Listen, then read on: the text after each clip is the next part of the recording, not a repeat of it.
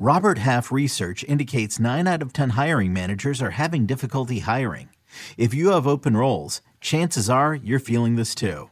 That's why you need Robert Half. Our specialized recruiting professionals engage with our proprietary AI to connect businesses of all sizes with highly skilled talent in finance and accounting, technology, marketing and creative, legal, and administrative and customer support. At Robert Half, we know talent. Visit roberthalf.com today. Let's beat the waiver wire next on Fantasy Football Today in 5. Welcome to FFT in 5. I'm Chris Towers here with Dan Schneier on Saturday to talk about some guys you might want to add before week 14 with an eye on getting as far as you can in the fantasy playoffs. Hopefully you'll get the win that you need this week, or frankly, hopefully we've been helping you so much all season that you don't need a win this week and you just take it seriously. I've got a few leagues like that, thankfully, and then I've got a few leagues where I'm, starting Jordan Mason and some other scrubby guys and hoping that I can get into the playoffs. So not working out super well for me, didn't plan ahead as well as I want to, but the whole point of these Saturday podcasts is to try to help you plan ahead. And this becomes all the more important when the playoffs are here because the stakes are so high. And so I want to start off before we get to some specific guys that you should be trying to stash, just some kind of high level thoughts on the way you should be building your bench and the way you should be building your roster heading into the fantasy playoffs. And for me, Dan, I'm always focused on really, it's just the running backs who, like Samaje Perine the past couple of weeks, if they get an opportunity, we know they're going to be very good. Those are the kind of guys that I'm looking for because wide receiver production tends to be pretty hard to predict. It tends to fluctuate a lot, but running back production, it really just, a lot of it comes down to, is this guy going to be on the field 75% of the time? Going to get the carries? Is he going to get the catches?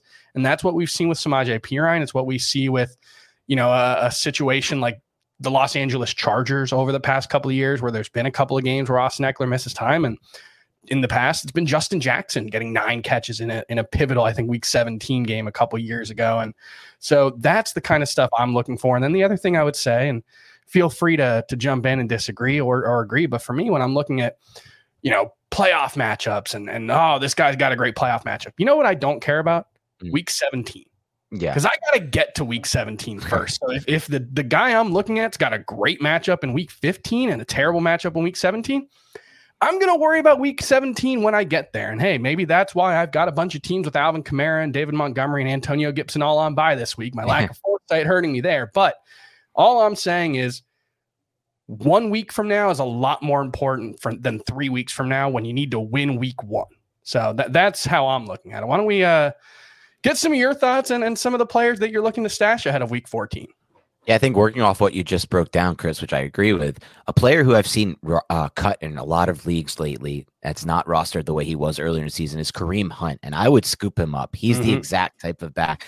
I mean, it sucks to say it, but it's the truth. If Nick Chubb does get injured, and he has been injured at times in the past, Kareem Hunt would immediately be the blow your budget guy. So get ahead of that. Stash him before that. Another player who I really like to stash is Mecole Hardman. Mecole Hardman should be coming off IR in week 15, and I loved how his role grew before the injury, specifically how they utilized him in the red zone, and that was consistent over the 3 games before the injury. Those are my 2 top stashes right now. I'll throw out a few other names who have been on our stash list before, but I still think are worth rostering, Chris. J.K. Dobbins.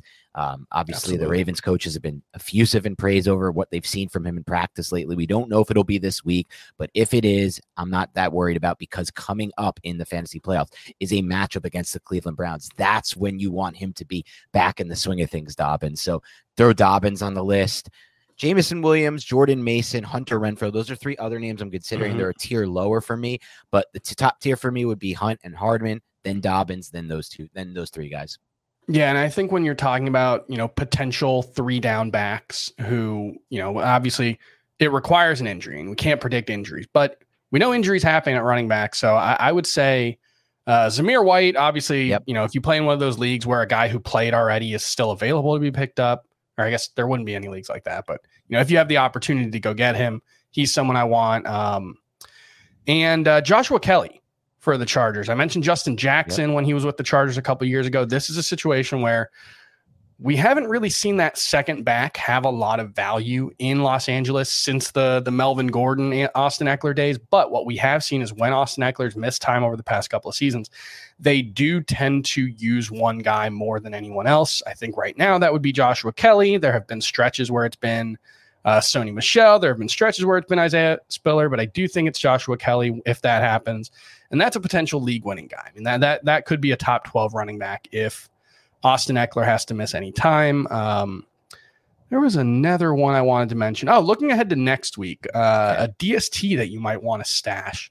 New Orleans Saints. Their defense has been iffy, but there's still some talent there, especially as they get healthy. And they do get the Falcons in week 15. It'll be Desmond Ritter's first NFL start.